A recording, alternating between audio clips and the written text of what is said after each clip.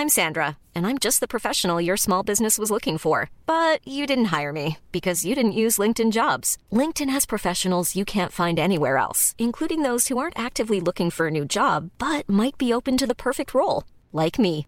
In a given month, over 70% of LinkedIn users don't visit other leading job sites. So if you're not looking on LinkedIn, you'll miss out on great candidates like Sandra. Start hiring professionals like a professional. Post your free job on linkedin.com/people today. Hey, I'm Ryan Reynolds. Recently, I asked Mint Mobile's legal team if big wireless companies are allowed to raise prices due to inflation. They said yes. And then when I asked if raising prices technically violates those onerous two-year contracts, they said, "What the f*** are you talking about, you insane Hollywood ass?" So to recap, we're cutting the price of Mint Unlimited from $30 a month to just $15 a month. Give it a try at mintmobile.com/switch. $45 up front for 3 months plus taxes and fees. Promo rate for new customers for limited time. Unlimited more than 40 gigabytes per month. Slows full terms at mintmobile.com. Since 2013, Bombas has donated over 100 million socks, underwear, and T-shirts to those facing homelessness. If we counted those on air, this ad would last over 1,157 days. But if we counted the time it takes to make a donation possible, it would take just a few clicks. Because every time you make a purchase, Bombas donates an item to someone who needs it. Go to bombas.com/ACAST and use code ACAST for 20% off your first purchase. That's bombas.com/ACAST, code ACAST.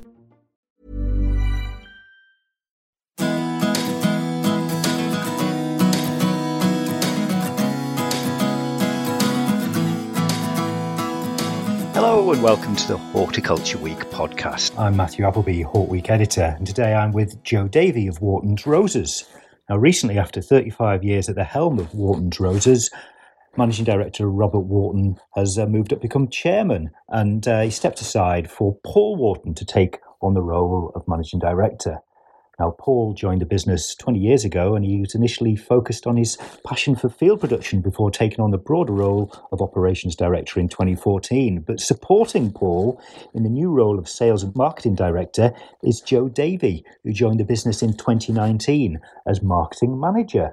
Now, the Norfolk Nursery celebrated its 75th anniversary in 2022 and produces over 1.5 million roses each year for the retail market. So, welcome, Joe. Thank you. How are you? I'm all right. Now, there's a long history of Whartons there. What can you tell me about the history? 75 years, 76 now. Yeah. Well, the business was founded back in 1947 by John Wharton, which is Robert's dad, Paul's granddad. And John started life at Whartons Roses, which is was a Norwich-based nursery. That's where he found his sort of first passion for roses. And then he struck out on his own. He rented a greenhouse and a corner shop actually in Harleston, which is the town that's just next to where the nursery is now. He had a corner shop and sold fruit and vegetables and grew flowers and tomatoes on the nursery.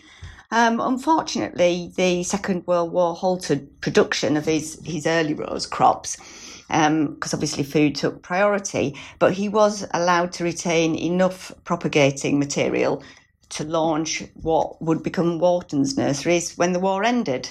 Yeah, and fast forward 75 years and here we are. Oh, brilliant. And this rose market's changed a hell of a lot in that time. Now you're out and about, marketing and selling roses to the retail market. So now what's the rose market like now? Well, I think from a consumer point of view, there's still a great sort of love of roses. They're very popular. They're a popular plant. So from that point of view, it's very positive. And I think we're very lucky that roses hold a special place in the nation's heart. I think the one big difference from 75 years ago is probably there just wasn't as many different types of plants available to the sort of gardener. So obviously back then, roses, there was a huge amount of roses grown, but probably not a great deal of anything else. So 75 years ago, they probably weren't growing hebes, there wasn't so many lavenders, there wasn't, hardy gerberas. So, I think probably that's one of the biggest changes is that there's just a bigger range of plants available to the gardener these days. So with all that competition, how do you promote roses? How do you keep roses in their place in the market? Well, I think because there's so much history around them, it's sort of straightforward from one angle, because the garden centres have a nice big retail area down to them, which we're very grateful for. And I think for us, it's all about promoting the best varieties that are out there. There's a lot of books written about roses, and one of the biggest challenges we have is sort of communicating with writers and journalists and bloggers and getting the message out about new roses, because there's also quite, a lot of people, especially newer gardeners, might love roses, but they perceive them as being hard work, perhaps, spraying and pest and disease and all that sort of thing. But actually, a lot of that is because what they remember roses used to be, when perhaps there used to be big rose beds and not so much mixed planting. So if there were any problems, they showed up quite quickly. So for us, it's all about promoting better, newer varieties. No, indeed. So you joined in 2019. So I guess it's been a bit of a roller coaster ride since then, with external pressures on the market. Yeah, well, I joined in sort of October, November 19, and right. With all sorts of great ideas and getting out and about and sort of seeing customers and, sort of seeing what they wanted. And then COVID hit. So, it was just the most sort of bizarre 2 years after that, really. We had we went into lockdown, and obviously there was a lot of nerves around that, where, the phone stopped ringing, we couldn't get in touch with anybody. But then obviously things opened up, and we just, it went mad. The demand was phenomenal. I mean, I've obviously worked in the industry before arriving at Whartons, and I've never seen sort of demand like it, really. Obviously not sustainable, because we don't really want a sort of pandemic to go on for too long. But it's just been a real roller coaster. But we are now back to normal. So yeah. How do you see demand for 2023? Having spoken to garden centres, what are they expecting? Well, I think we're trying to remain positive. We don't know what impact the economy is going to have, but I think the weather will have the biggest impact. So I think if the sun shines, then people will be out and gardening. I think we have hung on to some of the new gardeners that we managed to get through COVID. I think they've stuck around. They're into their garden now. They're spending more time in it. And so, if the economy is tough and they have got a little bit less money in their pocket, then perhaps, they might not go abroad. They might stay at home, spend on the garden. So that's my positive outlook. But I think it very much depends on the weather, because it always does. If the sun shines, people will want to garden or be in their garden. No, fingers crossed. So you've got what's your history in the industry? You've been had a couple, 2 or 3 roles before Whartons, as you mentioned. Yeah, well, I actually started in the industry. I left school when I was 16. I worked for the Parks Department for 4 years, and then went to college, and that was when I got into garden centres. I did management trainee scheme with Knockcuts back in the day. And then carried on with garden centres. I've worked for Bransford, Knockcuts, John Woods, which is around no more. I actually worked for Morley's and Whartons, and so although I joined in 2019, I was here sort of 15 years before that as well. So I've always been in the industry. Oh wow! So you've come back to Morley's and Whartons after a time away. Has much changed? On one level, no, but on another level, a lot more mechanisation, particularly in field production. The sort of our selling process is a little bit different now. So, involving a lot more sort of business intelligence and IT. So, but the fundamental product has evolved, because obviously we're always looking for new, better varieties. Talking of new and better varieties, what is new that's out and about? Well, coming up for this year, we've got a new range of repeat flowering rambling roses, compact varieties. So rambling roses seem to be increasing in popularity because they've got quite a relaxed look, quite cottage gardeny, and so I think people love the look of them. But they only flower once, and they're usually absolute monsters and really rampant. But we're working with the breed Accordis, and they've introduced this range called Silhouetta. So really compact, we'll only get to about 6-9 foot, and repeat flower. So you can get that nice, rambling rose cottage gardeny look, but it ain't going to take over your garden. So that's a new introduction. We've got a range of colours of those. We've got the Rose of the Year. We always support that. That's a variety called Peach Melba for this year. So which is a climber, lovely sort of peach coloured climber. We've got Hopes and Dreams, which is a lovely lilac coloured HT and really, really fragrant. So that's going to be popular, I think. So what do you see as the trends in roses in terms of style? Like what are people looking for? Well, it's still a real sort of mix. I mean, people are always wanting that sort of traditional classic HT. They're obviously always looking for health, repeat flowering. That's another important sort of characteristic. People are expecting a show of colour, sort of right through the year. We try to follow the colour trends, but that can be so difficult. We plan our production about 4 years in advance, so sort of really following colour trends can be a bit difficult. But I mean, peachy sort of lavendery type colours are always really popular, probably more so than the real hot colours at the moment. So of course, the other trend, which is pretty consistent actually, is gift roses as well. There's always a market for that. You mean in terms of named roses? Named roses, so your golden wedding, silver, that sort of thing, that they're always popular. And then sort of broadening it out a little bit. I think roses make, good gifts. So that's the other thing we're sort of looking to try and promote, is that roses make a nice gift. You don't have to sort of have a specific ruby, gold or silver in the name for them to make a nice gift.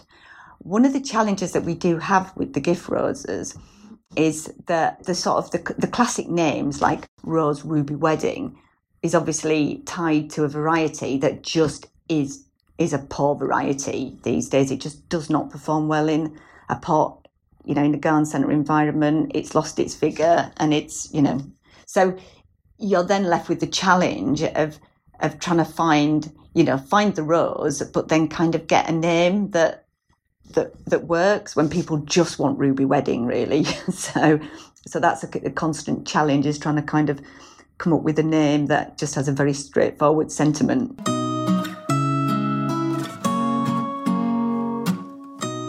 I see. I talked to someone the other day in Northern Ireland who was saying how hard it was to get roses, and they said they'd been to visit Whartons and picked up 1,000 bare root roses, stuck them in their van and driven back to Northern Ireland. But that looks like it's all relaxing. So do you get involved much in sending roses to Northern Ireland or Republic of Ireland or overseas?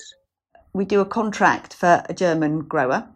And we did continue to send roses to Northern and Southern Ireland, for the last sort of, since Brexit, we have continued to send bare root roses over there. There was obviously paperwork associated with it, and the first year was a bit nightmarish, but we sort of kind of got used to it. But obviously the news this morning that things are going to be more relaxed is very heartening, because we couldn't send product into garden centres. We couldn't do container roses because we just couldn't get the the haulage sorted for it, whereas bare route is more straightforward. So we have continued to supply Northern Ireland and Southern Ireland. So that's good news. It'll give a bit of a boost to the business. What about availability of roses? We talked about in lockdown, became a bit in short supply. What's supply like now? Well, because I think in lockdown there was short supply. I think probably because there was availability issues with plants generally, and because of the production cycle of roses, they were there and had sort of were there at the right place at the right time. So people were grabbing roses because they perhaps couldn't get hold of herbaceous or shrubs. So I think part of the demand was, roses are popular and people bought the roses they would normally do, but they also bought them in lieu of being able to get, their normal A to Z shrubbery range. They had to have something. And so, and I think as well, when people had a limited time in a garden centre, they just wanted to grab something that they knew what it was, and roses tick that box as well.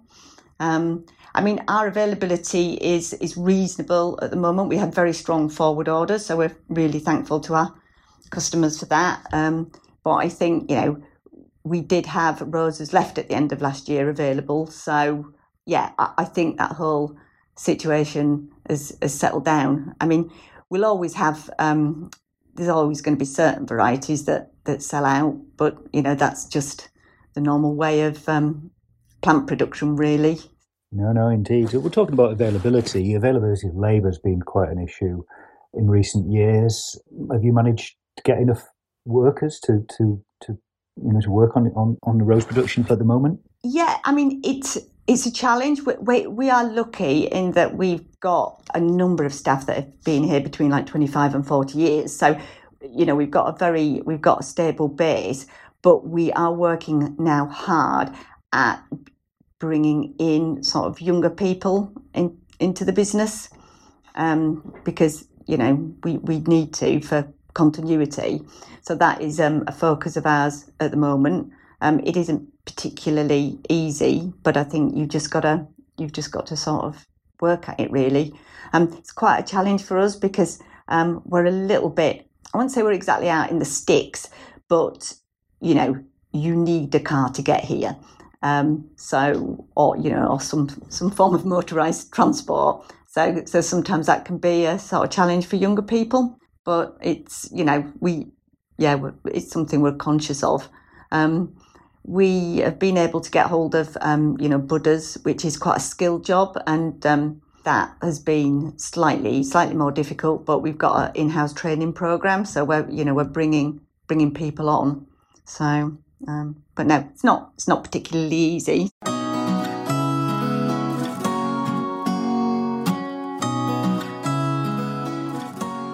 What about inflation? It's massive news all the time at the moment. So how are you dealing with cost prices? Are you managing to get your prices to rise? Yeah, we're as fair as we possibly can be, and we work hard on all our costings. I think we buy quite wisely. But there's the production costs are the production costs. I think there's the ones that we can't control through efficiencies, like transport, for example, is a big cost, and roses are quite they're bulky. Don't get many on a trolley, so that's a big challenge, and obviously wage increases as well. That's another thing that we can't necessarily control. But hopefully we have the same inflation on our inputs as all nurseries do, really. So challenging. And is that something you can pass on, or do you feel that there's a resistance from retailers? I suppose it swings and roundabouts, but I think that we offer a good value product, and I think that can be seen in comparison with our product to others. So I think our customers appreciate that, we are doing the best to keep our costs under control, and we grow a good product for a fair price. Good product for a fair price. I like it. Now, another big issue, a perennial issue, is sustainability, and I guess you've got lots of things going on in that area in terms of peat-free and all that type of thing. What's happening there?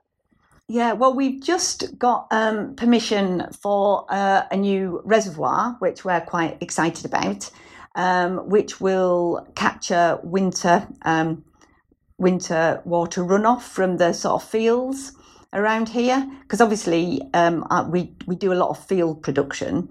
So we already capture water from our container sites. So the new reservoir is going to help with our field production. East Anglia is particularly dry, and we had to irrigate the crops this summer, which is quite unusual. And also the rootstocks, when they're first planted, benefit from irrigation as well. And water is, increasingly important. So that's one thing where we're doing to help with our sustainability. We've got PV panels on just about every possible roof space, tractor sheds, cold stores, packing shed. We've got a wind turbine as well, which helps things. So, and obviously, like every nursery in the land, we're on our journey to peat-free. So, which is probably, the biggest focus at the moment. How far are you on that journey? How far are you down the road? Well, we're still in the trialling phase, but we've got some fairly meaty production trials this year on our patio roses. I think one of the challenges, because we grow one genus, if you like, we are just growing roses. We only have sort of a limited number of compost mixers. So when we make that move, we have to make that a big move. And, going back to keeping our costs under control, it's difficult to us, it's difficult for us to offer like 50% of the range in peat-free, 50% not peat-free, because it's additional cost, on both products then, because, peat-free compost is more expensive, but then your purchasing power on your non-peat-free compost is reduced. So we are, we're keen to make that move, but when we make that move, we know we've kind of just got to go for it. Yeah, no looking back. So it's perhaps if we were a perennial nursery, we could say something like, oh, well, all our dianthus are in peat-free because we know they particularly work. But our roses are, they're sort of one genus really. So it's perhaps a little bit different. So Joe, now we'll just come on to our last question, and it's the one we ask in every Hort Week podcast, and it's about your favourite plant, your desert island plant. So what is your favourite plant? What would you take to a desert island? I don't know if are you going to say the rose? I am going to say a rose, yes. All right, fair enough. And which one and why? I was going to say, but can I be more specific? Yeah, sure. It is actually a rose called Queen Bee. Which is it's a lovely little floribunda. It's a lovely sort of amber apricot-y colour, and it just flowers and flowers. And in the garden, it sort of presents itself like the perfect little bouquet. Really, it's a lovely little thing. So Rose Queen Bee would be my desert island rose. Brilliant. What a great choice. Well, thanks very much to Joe Davey from Whartons Roses. I'm Hort Week editor Matthew Appleby, and this has been the Hort Week podcast. Make sure you never miss one. Subscribe to or follow Hort Week podcast via Apple Podcasts, Spotify or Google Podcasts, or your preferred podcast platform. So once again, thanks to Joe Davey from Whartons Roses, and goodbye till next time.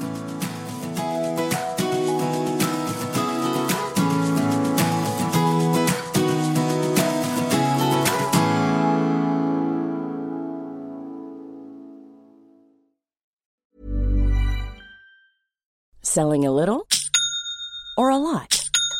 Shopify helps you do your thing however you cha-ching. Shopify is the global commerce platform that helps you sell at every stage of your business. From the launch your online shop stage to the first real-life store stage, all the way to the did we just hit a million orders stage. Shopify is there to help you grow. Shopify helps you turn browsers into buyers with the internet's best converting checkout. 36% better on average compared to other leading commerce platforms. Because businesses that grow, grow with Shopify. Get a $1 per month trial period at shopify.com/work. Shopify.com/work. Planning for your next trip? Elevate your travel style with Quince. Quince has all the jet-setting essentials you'll want for your next getaway, like European linen, premium luggage options, buttery soft Italian leather bags, and so much more. And is all priced at 50 to 80% less than similar brands. Plus, Quince only works with factories that use safe and ethical manufacturing practices. Pack your bags with high-quality essentials you'll be wearing for vacations to come with Quince. Go to quince.com/pack for free shipping and 365-day returns. Imagine the softest sheets you've ever felt. Now imagine them getting even softer over time. That's what you'll feel with Boll & Branch's organic cotton sheets. In a recent customer survey, 96% replied that Boll & Branch sheets get softer with every wash. Start getting your best night's sleep in these sheets that get softer and softer for years to come. Try their sheets with a 30-night guarantee. Plus, get 15% off your first order at bollandbranch.com. Code BUTTERY. Exclusions apply. See site for details.